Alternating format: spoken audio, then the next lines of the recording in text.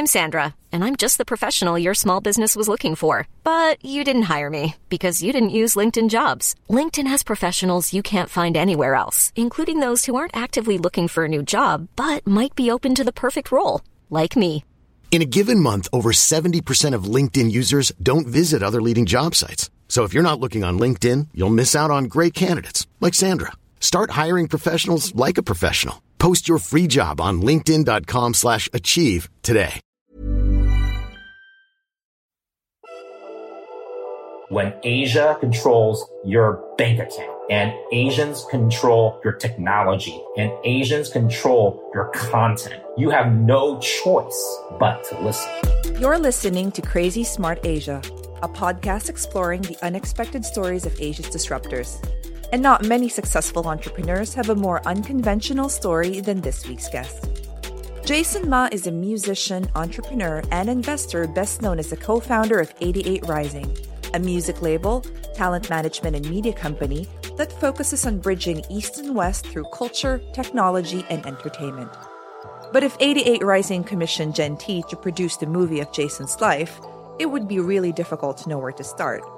Should it be with his early run-ins with the law, the years he spent as a celebrity preacher and evangelist, or perhaps his career in music?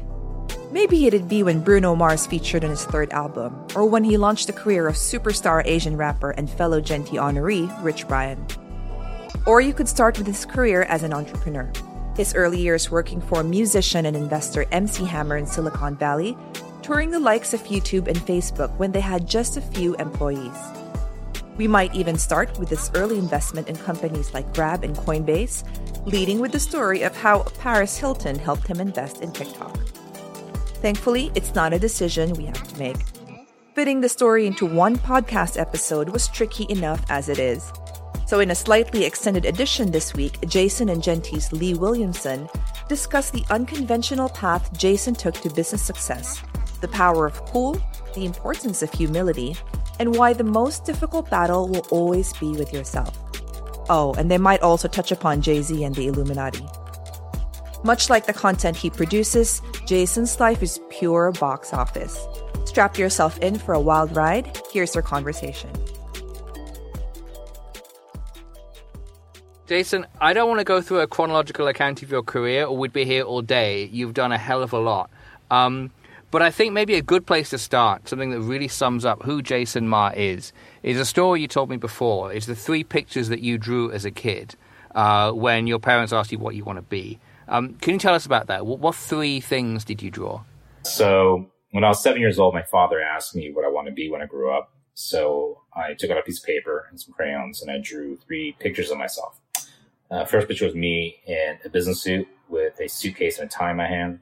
Second picture was me with a French Pierre cap and a paintbrush and a paint palette in my hand. And the third picture was me behind a church pulpit with a crucifix behind me, preaching. And so my dad asked me in Cantonese, and my what is this? And I said, well, Dad, Monday through Friday, I'm going to be a businessman like you. Saturday, I'm going to be an artist. And Sunday, I'm going to be a preacher. And he said, "Sangmokzai" in Cantonese, which means you're a little smart aleck. And there you go.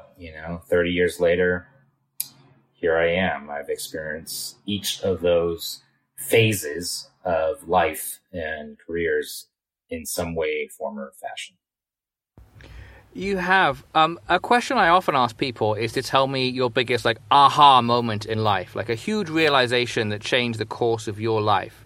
In your case, you had a massive turning point, right? When you were just a teenager in the way that you changed life direction. Can you tell us a little bit about that? Well, I was a punk kid growing up. I grew up with a single mom. Dad was in and out. It was a very dysfunctional situation. We lived paycheck to paycheck. My mom was doing daycare. She could barely afford the rent. Sometimes we didn't even know food was going to show up. And, it was just a school of hard knocks. And so for me, the way I found solace or acceptance or friendship was hanging out with the local gangs. And so there's a lot of local East Asian, South Asian gangs, mainly Vietnamese and Cambodian, in my neighborhood in San Jose where I grew up. And just got myself into a bunch of trouble. Got arrested a bunch of times. did community service. I was selling drugs, growing weed at a young age. And, I was getting into fights, but my biggest problem was I was addicted to stealing. And so I just stole because I got a thrill out of it. Like, it really gave me like an adrenaline rush. And I guess as a young kid with so much energy, it was like I had to put it somewhere. And unfortunately, I put it into a bad habit called theft. But I got caught twice for some reason. Each time I got caught, the cops let me go.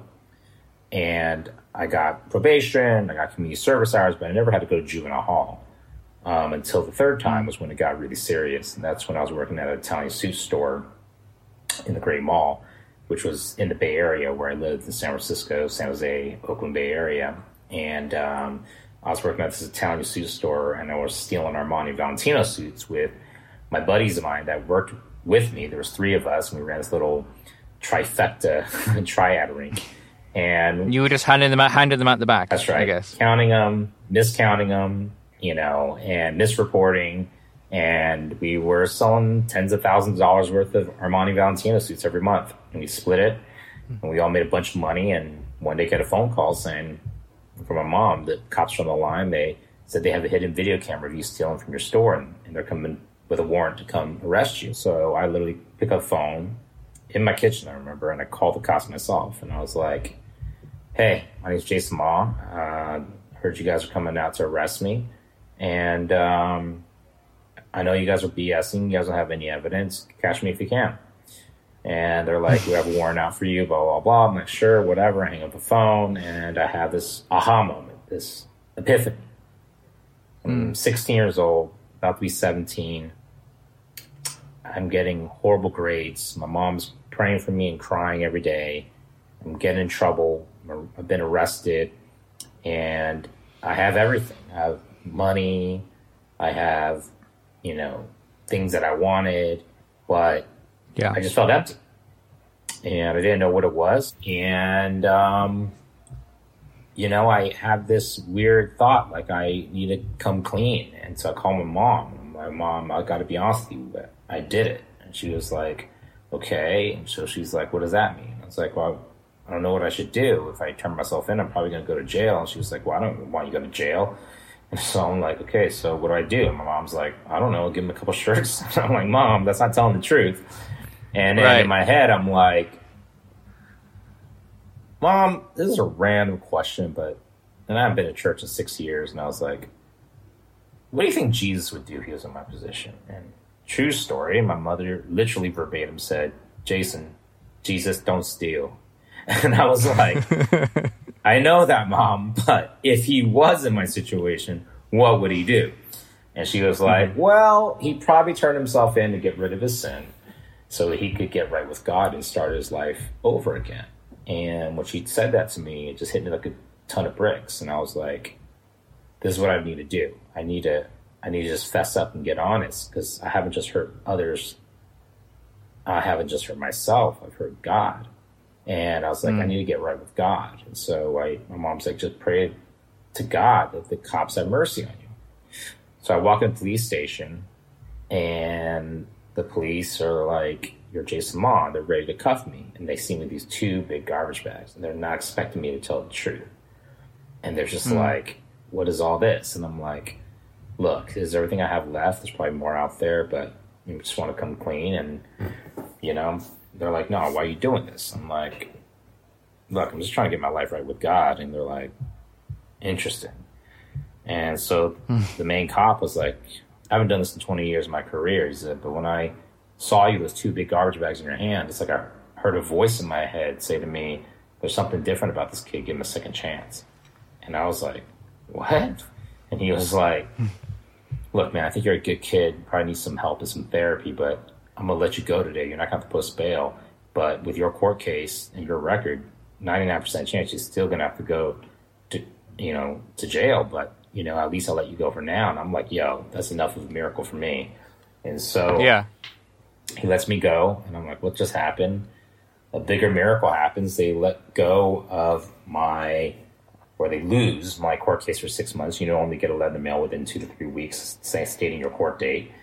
And that was Providence. During those 6 months, I became a Jesus freak. I flipped 180, went from straight S&Ds to straight A's, started, getting along with my mother, right? Started a hip-hop Bible study, brought 100 of my friends that were from they're either my drug weed clients or stream clients, or, my gang friends that I'd go and, jump kids with, or, literally the theater department kids. And I brought them all to the hood in this little church in the east side of San Jose on Tuesday nights. We started this hip-hop Bible study, and I brought them to a Billy Graham crusade, and they all got saved. And I started a little revival in my high school my senior year. And so lo and behold, 6 months later, a letter comes in the mail, says you got to go to court. And I'm like, oh man, I guess I'm going to go start my jail ministry. I'm going to go to jail and tell people about Jesus in jail. And you felt more ready for it, I guess, though, right? You started to put your life on the right track. Yeah, I was just like, at that point, my life was in God's hands. It was no longer mine. And I was just like, you know what, God, wherever you take me, whether it's jail or outside jail, my life is yours. And I go to court. I plead guilty to all charges. They postpone my case 3 times. And the judge just pronounces me not guilty. He's like, we made a decision and you can go free. And I'm like, what? I was like, I don't have to go to jail. He's like, no. I was like, do I pay the company back money? He's like, no. I was like, tell me I got, like community service. He's like, no community service. I was like, what about like my probation officer? He's like, when you walk out this courtroom, she'll no longer be your probation officer. And I was like, you gotta be kidding me. He's like, just get out of here. And I was just like, thank you, sir. Yeah. What else do you say to that? Exactly. And I walked out that courtroom, San Jose PD, downtown LA at the time, and looked up at the sky and was like, sunny sky, birds chirping. And I'm like, God, you're the nicest dude I ever met in my life. And my life is yours. Very few people get that kind of second chance, beyond like a life-threatening illness. Like that level of like, going from one direction and then turning around and doing a 180. And then, as you said, my life is yours. You then, there's many steps from there to being a missionary, but you eventually became a missionary. Is there a particular memory that defines that experience for you? I imagine you saw a lot of stuff, because I know you traveled the world preaching, a lot of traveling within the US as well. I imagine you saw a lot of stuff that most of us can only imagine. I've seen small miracles. I've seen big miracles. I've seen lives being changed, hearts being touched. I've seen supernatural things like people that couldn't walk all of a sudden walk, people that didn't have an eyeball all of a sudden have an eyeball grow out in front of my eyes. I've had... What? Yeah, exactly. Like someone that's completely blind. Yeah, in Nepal, I remember. And this old lady laid hands on her, and all of a sudden you could see something forming. She had no eye socket, and literally an eye literally just formed in front of us, and she could see. Everyone started screaming, and then everyone gave their life to Christ. Like, there was stuff like that I saw, and like exorcisms. That was like the stuff I saw the most of. I used to do exorcisms everywhere. And do they look like they do in the movies? Pretty exact. Yeah. Like you can see another body pushing through the physical body, right? You could see, I've seen heads twist, right? 360. I've seen tongues come out 2 feet long. I've seen eyes go completely black multiple times. People with crazy voices and languages that are not human. Levitation, seen that a few times. Levitation, people literally hovering off the ground. Yeah. And little girls with supernatural strength just throwing guys like 180, 200-something pounds like toys, just throwing them off like craziness. Yeah. And so, of the thousands of stories and memories, is there one that particularly resonates or that you still think about, every day or very, very regularly that stays with you for whatever reason, whether it's heartwarming, whether it be shocking, whatever it may be? I remember one time, this was early when I was a Christian, and I just started reading. And I remember the first day I read from Genesis to the end of Deuteronomy, which is basically the Pentateuch, the first 5 books, what they call in Hebraic terminology, the Torah. Those are the foundational books. And when I was done with Deuteronomy, I kid you not, I felt like a bolt of electricity hit through the wall, go through my entire body, and I'm just like on the ground shaking, right? And I feel like electricity go through my entire body frame, and I'm shaking, and I don't know if I'm getting alien abducted. I don't know what's going on, but especially my hands and my fingers, I can't bend them. Like, I literally couldn't bend them, and I didn't know what was going on. I felt like this heat waves going through my hands. And then all of a sudden, it kind of just, after like an hour, it kind of just dissipated a little bit. I ended up reading the Bible, and in 4.5 days, from beginning to end, nonstop. I ended up the last 2 days and a half not drinking any water, and I never ended up having a bite of the bread. But I felt so energized. And after each night when I was done, the same thing would happen. The presence of God would come, it would hit me like lightning, I'd get knocked out on the ground, and I would just like shake under God's power for like an hour or two. But the last day, it hit me so hard after I read the last passage of Revelation, and it said, "Do not let anyone add another word to this book. Amen." And I thought I was physically going to explode. The presence of God was so strong. I want to strip naked, and I didn't strip naked, but I literally started running around the Santa Cruz Mountains, yelling at the top of my lungs and telling the mountain across from me to throw itself into the sea, because that's how much faith I felt that I had. Of course, the mountain didn't do that, but and it was like this supernatural presence that was so that no one can ever tell me that God's not real. I don't care if you're an atheist. I don't care if you believe in trees. I don't care if you believe in science and astronomy. I don't care. Whatever I experienced there, I will never, ever in my life, ever be able to deny the manifest presence of a supernatural God that exists. And that is something that no matter how dark or how light, how up or how down I am in my life and my journey, has always reminded me that God is real. And when you have an encounter with his presence, it's just undeniable. What is your reaction when you tell people these stories and they say, I'm a bit of a skeptic myself. I'm not a man of faith myself. People who say things like that can be rationalized by the awesome, unexplored potential of the human mind, of the human body, of so many things we don't understand. And that while the impact on you may have been massive and life-changing, it's not necessarily evidence of a divine intervention. Do you pity people like me because they don't understand that? Like, when people don't buy into those stories, what's your reaction? I think everyone believes in God, but they choose to believe in the God that they want to believe in. So you either believe God is good or you believe he's bad. You either believe he's distant or you believe he's close, right? You either believe that he doesn't exist or he does exist. But everyone has a concept of God. And so for me, it's never, hey, you need to experience what I experienced. Because there's a lot of people, obviously, like, listen to these crazy ass stories I just shared. You're probably sitting here like, this guy's Looney Town, right? Like, what is he talking about? Like, this guy's legit nuts. Like, why am I even interviewing him on this podcast?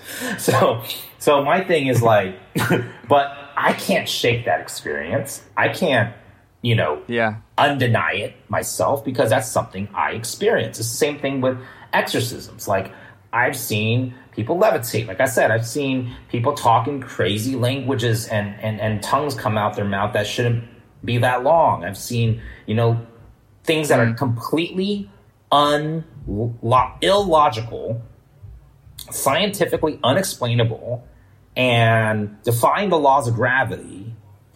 And how can you deny that when you've seen it, right? So if you haven't seen it, I ain't faulting you at all, okay? Because go and believe in Einstein and believe in Darwinism and believe in science, because that is what works every day, right? I drop a pin and it falls to the ground, right?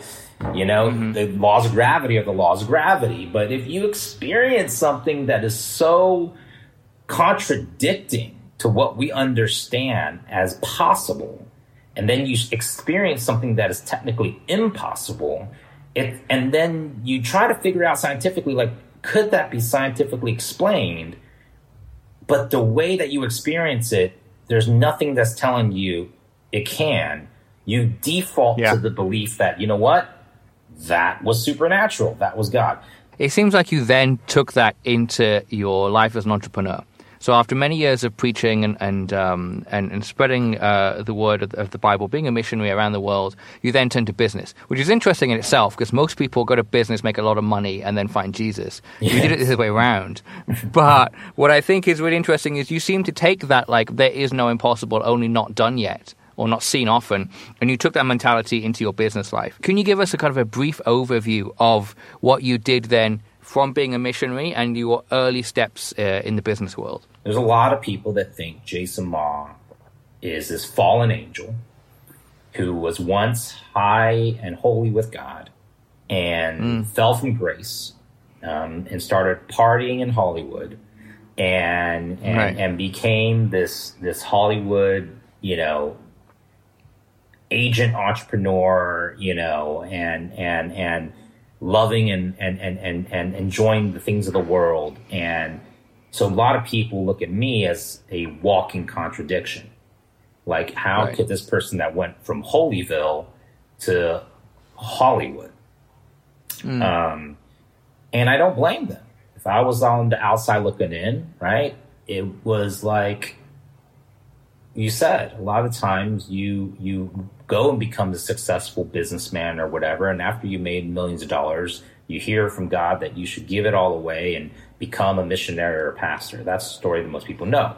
Most of the time, you don't hear the inverse. You become this little junior Asian Billy Graham, and then all of a sudden you start a company like 88 Rising and give birth to a rapper like Rich Brian, right? So like that just doesn't happen, right? But when I look at the life of Jesus, he was very unorthodox. Like, he got hanged for not being religious, right? He got crucified because he was counterculture to the religious elite, right? He didn't fit in to, the religious confines and structures. And so there was a point where I remember I was praying one day, and at this time I was speaking to maybe 1,000 to tens of thousands of youth a night across the world in these evangelistic rallies. But I started getting really disillusioned. I just thought to myself, am I really making impact? And am I really touching lives by saying my prayers and giving my speeches and sermons over and over again? To me, it felt like the same group of kids at the same Christian conferences. And I thought about it. And I'm like, there's conspiracy theories that Jay-Z is Illuminati, Freemason, and he's, deep into all this dark, conspiracy theory, darkness, right? And so I thought to myself, well, does Jay-Z go around to junior Freemason youth conferences and proselytize and evangelize and tell these junior Freemasons how to become one day a 33rd degree Mason, and if you do this and do it this way, you're just going to be the biggest, darkest badass in the world, right? For Satan, right? Like, and I'm thinking to myself, no, that is exactly not what Jay-Z does. What does Jay-Z do? He starts a record label called Rock Nation and Rockefeller Records, and who does he sign? Rihanna and Kanye West and Chris Brown, or whoever all these artists are, right? And he impacts the world subversively through media, through music, through fashion, through content, through film, through technology, through these few artists or disciples that then go and infiltrate millions and billions of eyeballs. So then I realized, wow, Jesus actually did the same thing. Jesus didn't spend most of his time preaching at conferences and big giant churches. He spent most of his time with 12 disciples, 12 artists that were signed to his 88 Rising. Okay. And what did Jesus do most of the time? He actually said it himself. He said when he speaks to the lost, he never speaks with preaching or or religious words. He said he only speaks to the masses because eye is not seen and ear is not heard and heart cannot comprehend with parables. What are parables? Parables are stories.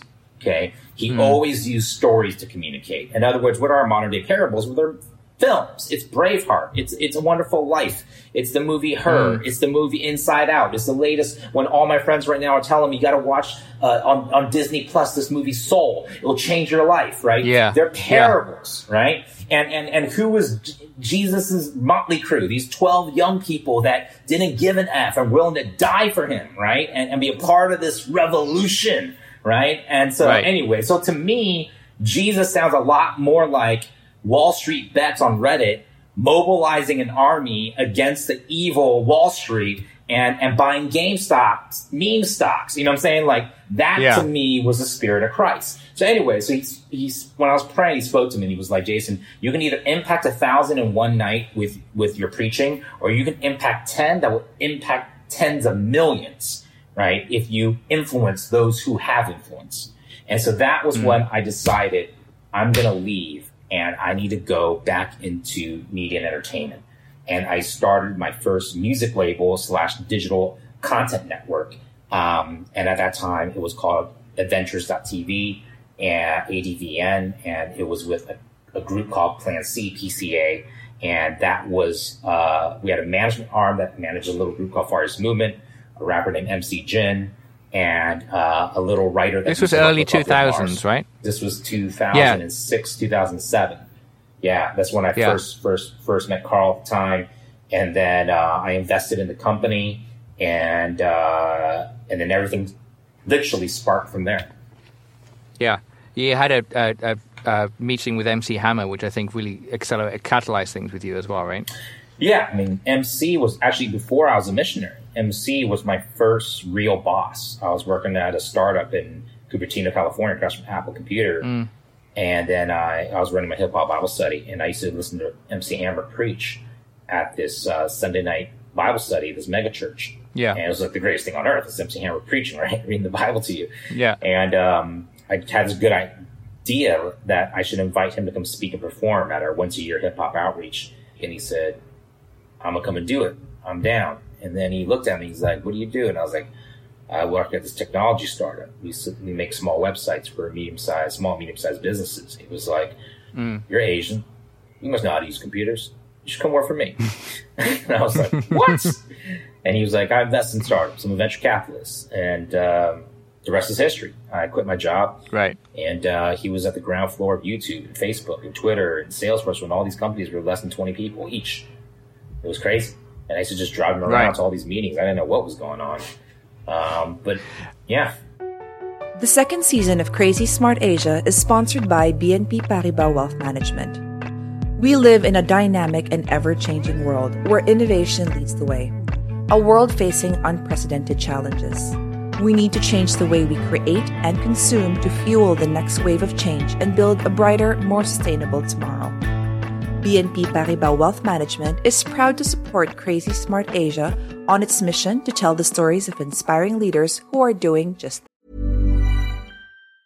Hiring for your small business? If you're not looking for professionals on LinkedIn, you're looking in the wrong place. That's like looking for your car keys in a fish tank.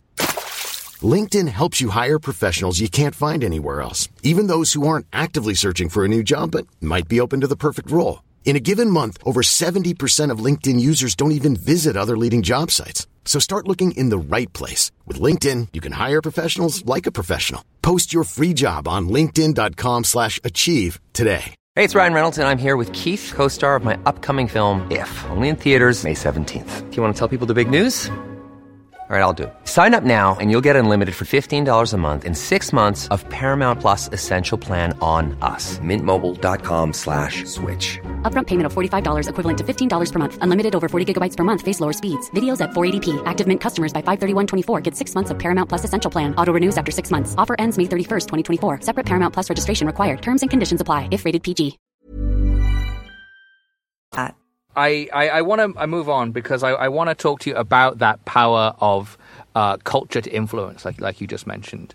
At Gen T, we write a lot about what's called the Asian century, right? It's the idea that the 19th century belonged to Europe, the 20th century was America's, and this is the century, the 21st, where Asia will rise.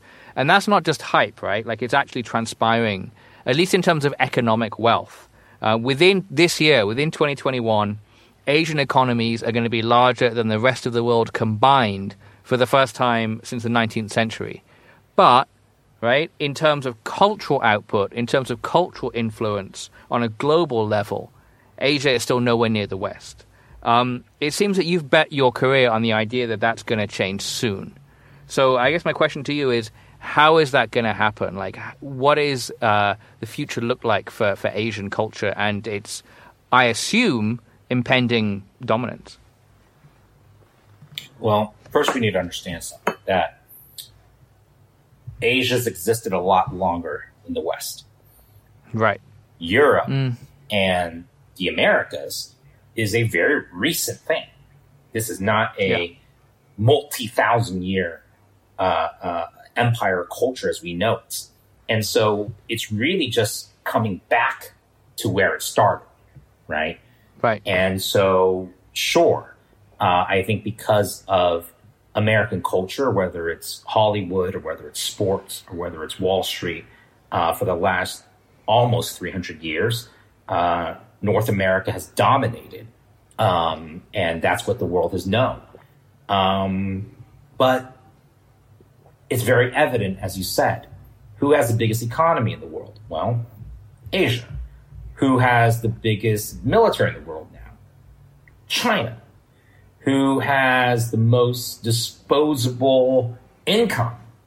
Millennial and Gen Z Asian young people, not American youth. Who are more technologically advanced in social media? Asia, by a decade plus, right? And so when you just look at it by sheer number, and you look at it by just sheer demographic and geographics, it's inevitable that Asia is going to rise and Asia will become the most dominant force, not just in economics, not just in politics, but in culture. And so that's what you're seeing with the rise of K-pop. That's what you're seeing with movies like Parasite. That's what you're seeing, right, with the 88 Risings. This is just on the music level. But look at Hypebeast. Look at fashion. Look at food, right? It's like back in the day when I was Asian, because I'm older, right, it wasn't cool to be Asian. Now if you're a kid and you're Gen Z and you're on TikTok and you're wearing some Yeezys and some Supreme, you're going to be like, man, I want to look like what they look like in that K-pop video, right? What they look like in the streets of Shinjuku in Tokyo. What Hypebeast kids are wearing in Hong Kong, right? I want to look like that kid in my...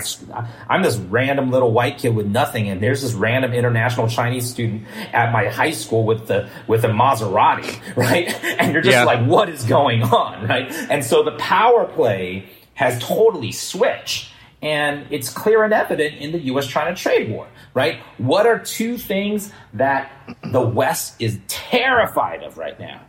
It's very simple.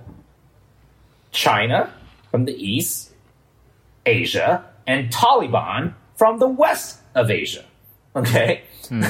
They are completely frightened, right? Because they know that Asia is taken over, right? And so I think really what's happening is, I'm not going to say it's the fall of the West and the rise of the East, but I think it's a transition from the quote-unquote influence and power of the West now fully transitioning over the next 10 years into the influence and the power of the East. And it's inevitable. And do you think we're going to see a blending of the two as K-pop and Korean soap operas and movies and so on become popular in the West? You know, 88 Rising, one of the things you do is you bring, you know, you meld East and West culture together. In the next 10, 20 years, will there be a need for a company like 88 Rising? Will you need to evolve as, like, just naturally that starts to happen? I think it's going to be no longer East-West. I think it's just going to become mainstream. And so, you know, I believe Asia still does not have its own CNN or BBC or Fox or Vice or New York Times, right? Maybe the closest would be a South China Morning Post or Tatler, right? Gen T, right? But even that is not penetrating right? The streets of Los Angeles or the streets of Wall Street, right? And so, not yet. Not yet. But what's going to happen is Asia's going to have its own media voices, its own platforms, right? And the world's going to have to listen because they're not going to be able to not listen or afford to be given the opportunity to turn the other cheek or turn the other way and not listen because they control too much. When Asia controls your bank account and Asians control your technology and Asians control your content and Asians control your fashion and Asians control your access to energy and oil and power, you have no choice but to listen, right? And that was what the inverse was for the last, 50 years. America controlled all these resources, right? Or all these assets, and the world had to listen, right? But now America completely in disarray, divided. The Bible says if a house is divided, how can it stand? Like, I've never seen America like this in my entire life as a U.S. citizen, right? And I can confidently and convicted-wise say, I am no longer in the America that I grew up in. This is not America anymore. This is a America that is divided and controlled by big tech and social media and cancel culture. Hashtag this, hashtag that. That's the new quote-unquote big brother. The new big brother is Twitter, right? The new big brother is Facebook, right? The new big brother is Google, right? And that, to me, is like, whoa, okay, you want to talk about CCP and communism?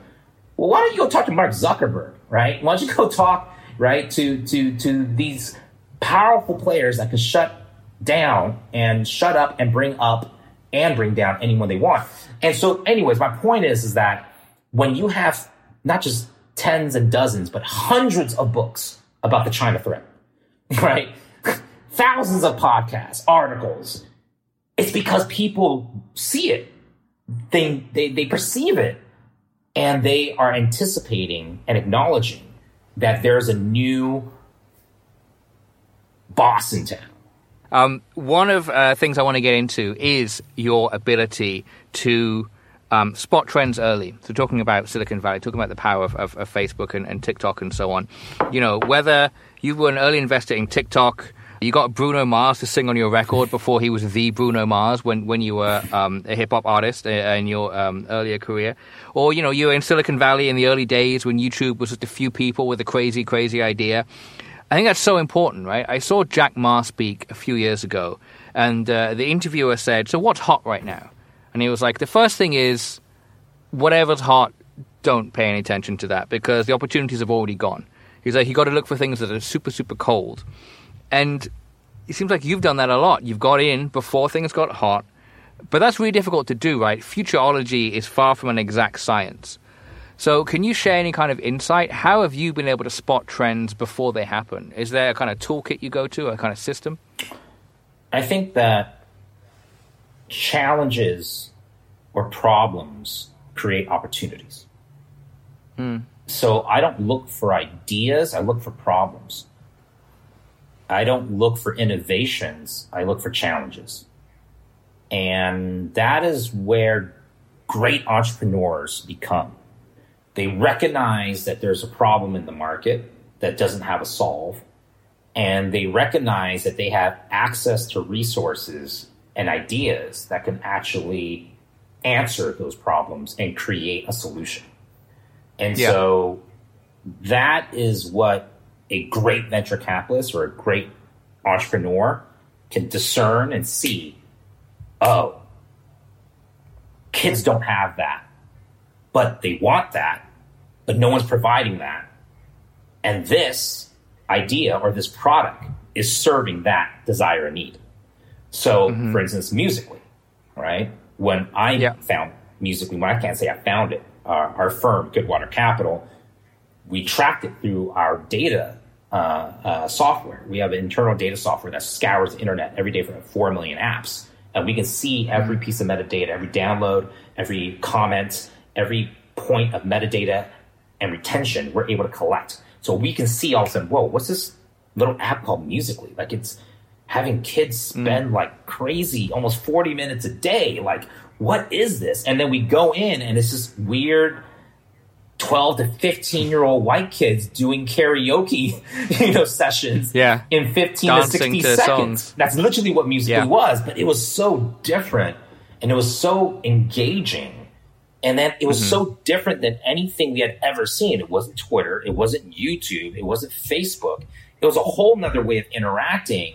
And there wasn't anything in the market that was taking music and short form social into one and making it dynamic, right? The closest up to that point was Vine. And so right when I saw it and we saw the numbers, we were like, oh, there's something to this, right? And so I actually was in Shanghai, I remember, because we were fighting for an allocation. The other top VCs in the Valley were, basically oversubscribing this early round. And I remember Chihuahua was like, Jason, you got to help us because we got to show the founders, this guy named Lewis and June, that we will bring real value. Like, can you bring some celebrity, to them to show them that, our firm can really bring the juice. So I happened to be in Shanghai with Paris Hilton. And I know it sounds random. So I was with Paris at the time, and she was there for Shanghai Fashion Week. And I was like, Paris. And Paris is actually an innovator too. I mean, she created what we know as modern day influencer, right? And so she's actually really smart in that sense. She sees trends as well. And I was like, Paris, check out this app. And she's like, oh, that's crazy. Like, how do you use it? And I was like, you just gotta just record it, just kind of put a song to it, just like, mix it up. And she's like, all right. And I was like, you gotta come with me to meet the founders. They have their offices in Shanghai and they're gonna freak out. They're going to freak out if you come, and you'll be the first real celebrity on Musical.ly. Because up to that point, there was no real celebrity on Musical.ly. So I literally bring in Paris Hilton. She was wearing, I don't know what she was wearing. She was looking hot as hell. All right. And she's walking in to Musical.ly's office, and there's like 40 little Shanghainese kids, right? Like little engineer kids and product kids, just like, and we sit down and literally the two founders show her how to use the app. And then she posts her first Musical.ly, and then we fly to Macau, and I tell them, hey, part of it, if you give us this deal, we're going to have Paris live stream for the first time on Musical.ly her DJ set for her party and her club event in Macau. And we did that. They freaked out. And then I was like, and if you give me a bigger allocation, I'm going to get you Ariana Grande. And and long story short, we delivered, brought Ariana on the platform, and that was how we got to invest in Musical.ly early. And then, of course, within 18 months, it got acquired by ByteDance. And became TikTok. So, I mean, what I'm getting there is, like, really one of the key things is how do you spot trends early? You have a nose for it, for sure, which has to be trained, but also you use a huge amount of data. You had this huge kind of spider web crawling millions of apps and seeing the level of engagement, and you could see what was there. But then you took that, and then you used the power of cool, which is also something I want to ask you about because, the power of cool has been a big factor in a lot of your ventures in kind of driving them forward. Like, case in point, Triller, right? Which you're also involved in, which in some ways is a rival to TikTok. You're kind of hedging your bets there. But TikTok is paying musicians and content creators to upload videos. Whereas you've said before that the biggest artists in the world are uploading their videos to Triller for free, right? So you can't buy that kind of marketing. So many brands try to be cool, and it blows up in their face massively and publicly. How do you create buzz for like the people listening, entrepreneurs who are building like a B2C product? How do you build buzz and cool around a product or around a brand? Well, it always has to be authentic, right? Mm-hmm. When we were little, Triller was tiny. It was like 2 years ago. Literally on the same day, DJ Khaled gets paid 7 figures to post on TikTok. And the next day, within a 24-hour period, he uploads a Triller video without us asking him. And he goes, it's all about Triller. It's all about Triller in his private jet plane. Mm. Something happens. Stussy or Massimo or a brand from Walmart can pay DJ Khaled $10 million to wear their t-shirt or hold their bag. Mm. Supreme will never have to pay DJ Khaled to hold a Supreme bag or wear a Supreme t-shirt. Okay. Mm-hmm. So it's about how you position the brand and how you create the content or the perception of what that brand stands for, right?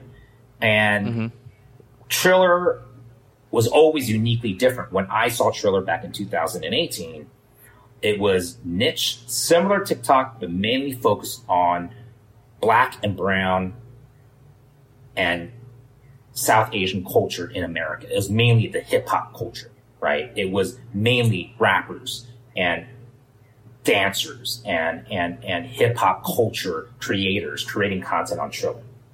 And a lot of the early rappers and the early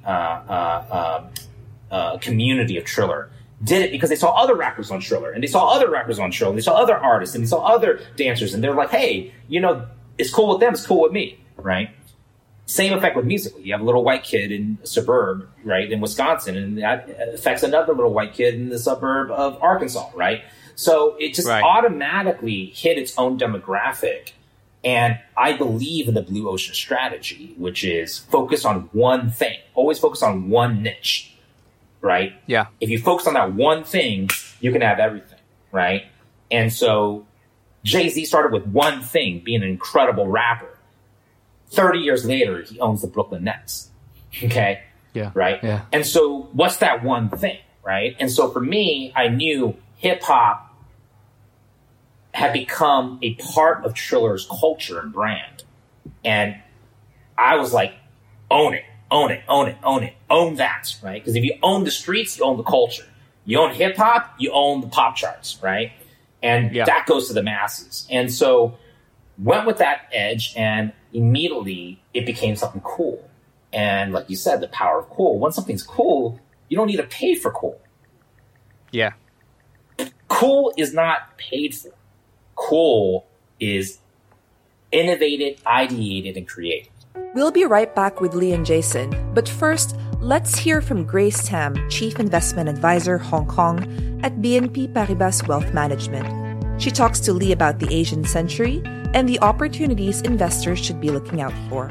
With Jason Ma, we're talking about this being the Asian century. How is this transpiring in the key industries fueling Asia's rise? Technology, as you know, is always a focus, and Asia is the manufacturing powerhouse for a number of tech products, for example, like smartphones, and in particular for semiconductors that power almost every chip in the world.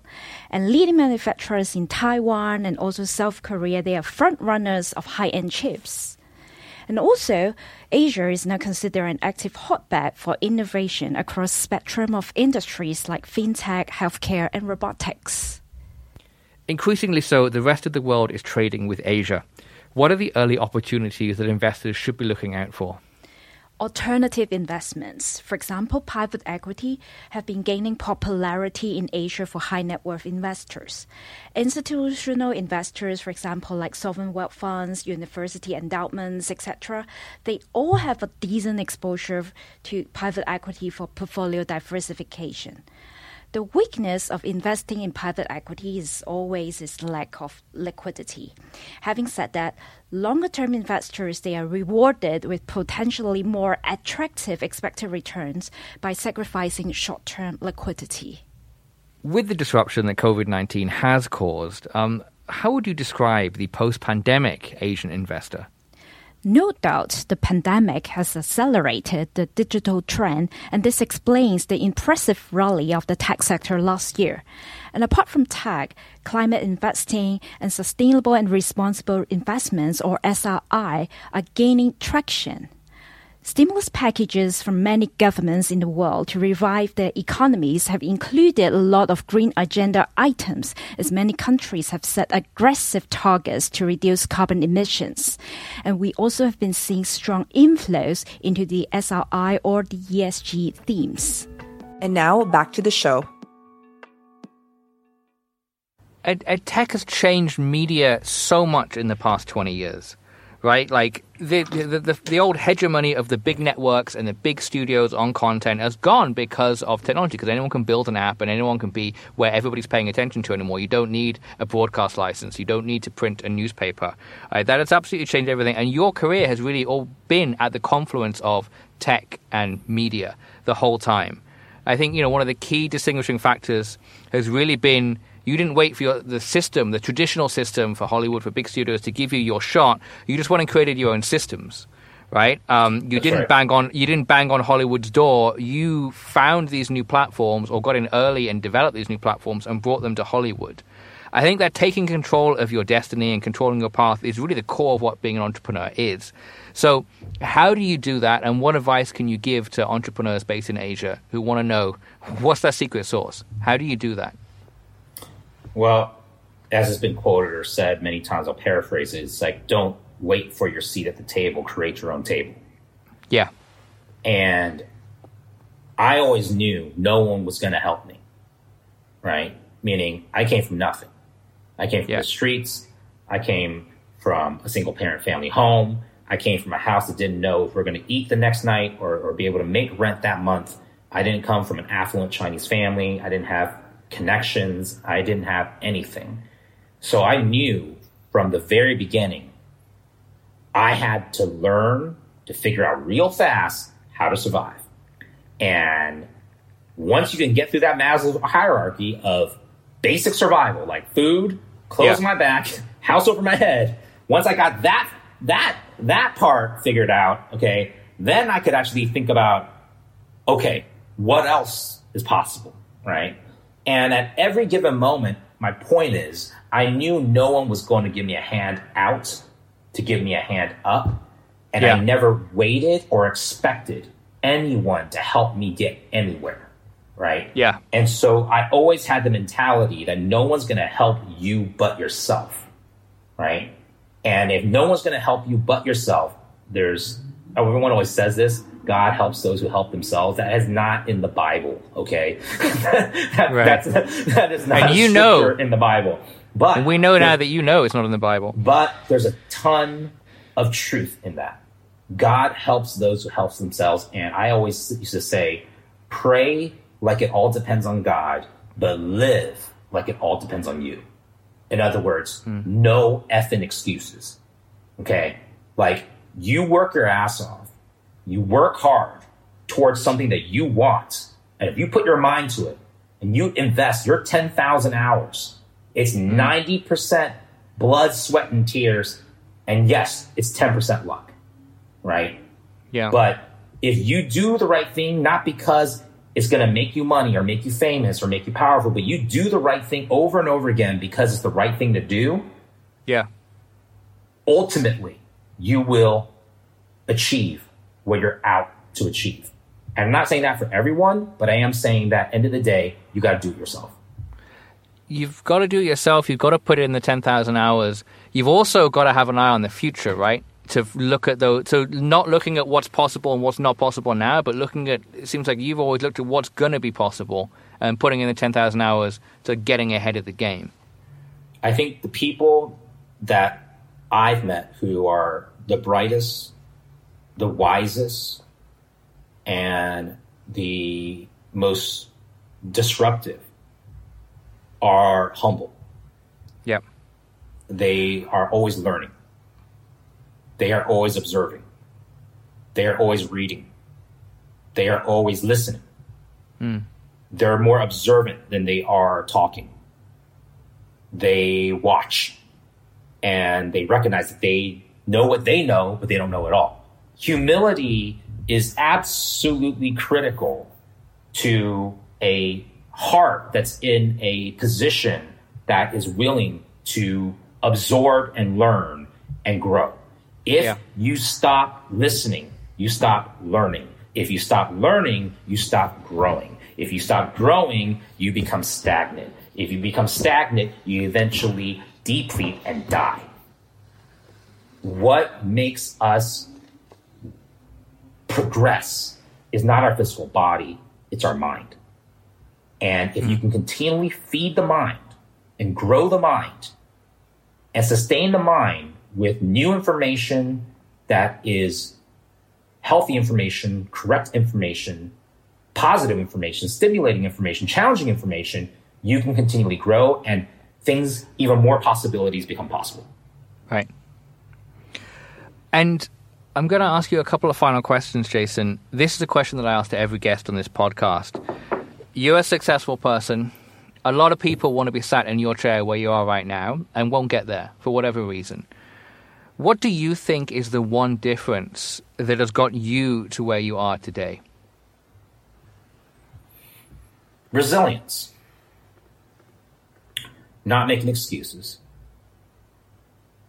Learning to right my wrongs and correct my mistakes and find good people around me that know more than me to advise me on how I can become a better version of me. And that takes a lot of humility, a lot of fighting through depression and anxiety, and a lot of self-acceptance to accept yourself in the midst of your flaws and your weakness and to still move forward. That is not an easy thing to do because most people, after they lose once, they quit. After they lose twice, they quit forever. After they lose 3 times, they just fully give up. Like someone asked Elon Musk, what type of encouragement would you give to entrepreneurs who want to succeed? And he said, if you're an entrepreneur, if you want to be an entrepreneur and you need encouragement, don't be an entrepreneur. Because it's a thankless, no encouragement job. And the more successful you are, the more people hate you, the more people despise you, the more people judge you, the more people think you're evil, the more people want to take from you, want to take you down, want to kill you, right? It's you become a target for people's insecurities. And, I don't really consider myself successful. I don't think, I'm anything, but I will say this, I am the most successful version of myself and there's still a lot more to improve, but my competition every day is not you or you or you. My competition is me. And that's just what I'm trying to win at, is just become a better version of me on a daily basis. And if our listeners take away just one insight from this conversation, is it that? Is it, to quote a hip-hop reference, as Kendrick said, be humble? To me, the one word that I follow as a mantra is humility. If I'm not hungry every day, then I stop growing as a person. And hunger comes from humility. Jason, thank you so much. This has been such an interesting conversation. I hope I didn't freak you out, but it was quite fun, and thank you for hearing all the different variances of my life in the last hour. It's been a fun conversation. That's it for another episode of Crazy Smart Asia. If you've enjoyed this episode, don't forget to subscribe wherever you're listening to this. And please do leave us a rating and a review while you're at it. Next week, I'll be talking with Binod Chaudhary, politician, philanthropist, entrepreneur, and Nepal's only billionaire.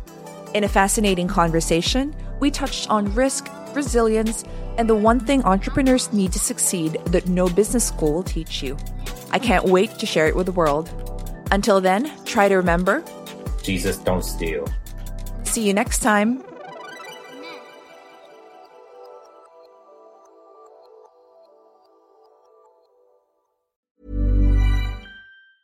Hi, I'm Daniel, founder of Pretty Litter. Did you know cats tend to hide symptoms of sickness and pain? I learned this the hard way after losing my cat, Gingy. So I created Pretty Litter, a health monitoring litter that helps detect early signs of illness by changing colors, saving you money and potentially your cat's life. Pretty Litter is veterinarian developed, and it's the easiest way to keep tabs on your fur baby's health right at home. Go to prettylitter.com and use code ACAST for 20% off your first order and a free cat toy. Terms and conditions apply. See site for details.